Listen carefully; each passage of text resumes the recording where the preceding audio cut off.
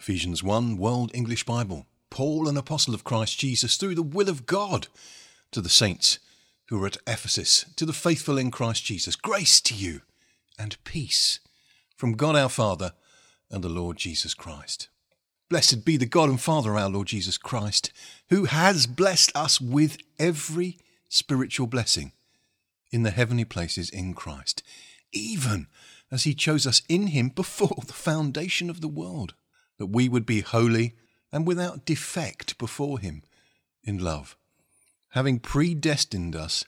for adoption as children through Jesus Christ to himself, according to the good pleasure of his desire, to the praise of the glory of his grace, by which he freely gave us favour in the beloved, in whom we have our redemption through his blood, the forgiveness of our trespasses according to the riches of his grace, which he made to abound toward us in all wisdom and prudence, making known to us the mystery of his will, according to his good pleasure, which he purposed in him, to an administration of the fullness of the times, to sum up all things in Christ,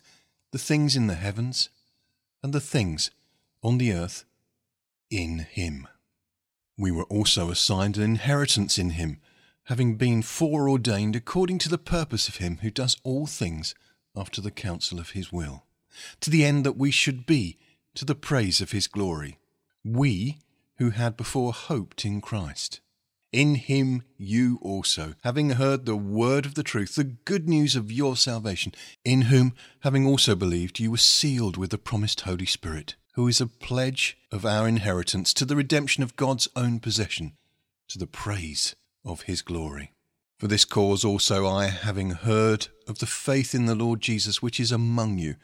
and the love which you have toward all the saints, don't cease to give thanks for you, making mention of you in my prayers,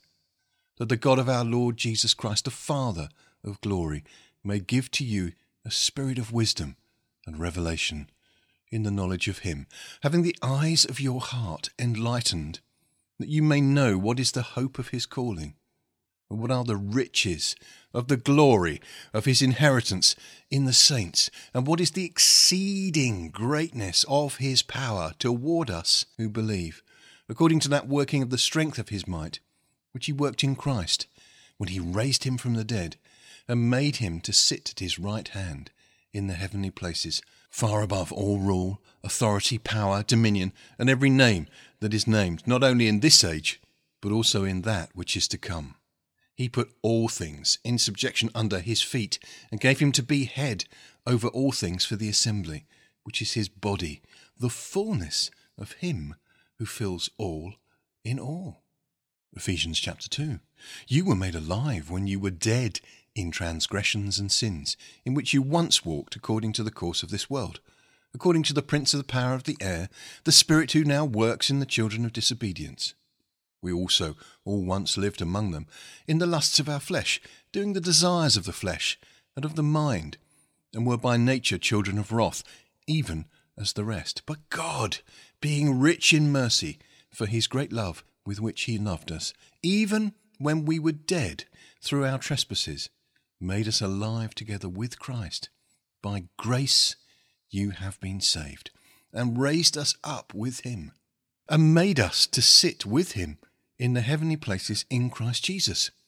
that in the ages to come he might show the exceeding riches of his grace in kindness toward us in Christ Jesus. For by grace you have been saved through faith, and that not of yourselves. It is the gift of God, not of works, that no one would boast. For we are his workmanship, created in Christ Jesus for good works, which God prepared before that we would walk in them. Therefore remember that once you, the Gentiles in the flesh, who are called uncircumcision by that which is called circumcision in the flesh, made by hands, that you were at that time separate from Christ, alienated from the commonwealth of Israel, and strangers from the covenants of promise, having no hope and without God in the world. But now in Christ Jesus you, who were once far off, are made near in the blood of Christ. For he is our peace, who made both one, and broke down the middle wall of separation, having abolished in his flesh the hostility, the law of commandments contained in ordinances, that he might create in himself one new man of the two, making peace, and might reconcile them both in one body to God through the cross, having killed the hostility through it. He came and preached peace to you who were far off, and to those who were near. For through him we both have our access in one Spirit to the Father. So then, you are no longer strangers and foreigners, but you are fellow citizens with the saints and of the household of God, being built on the foundation of the apostles and prophets, Christ Jesus himself being the chief cornerstone, in whom the whole body, fitted together, grows into a holy temple in the Lord, in whom you also are built together for a habitation of God in the Spirit. Psalm 8 for the chief musician, on an instrument of Garth, a psalm by David. Yahweh, our Lord, how majestic is your name in all the earth. You have set your glory above the heavens. From the lips of babes and infants you have established strength because of your adversaries, that you might silence the enemy and the avenger. When I consider your heavens, the work of your hands, the moon and the stars, which you have ordained, what is man that you think of him? What is the Son of Man that you care for him? For you have made him a little lower than the angels, and crowned him with glory and honour. You make him ruler over the works of your hands. You have put all things under his feet, all sheep and cattle, yes, and the animals of the field, the birds of the sky, the fish of the sea, and whatever passes through the paths of the seas. Yahweh, our Lord, how majestic is your name in all the earth.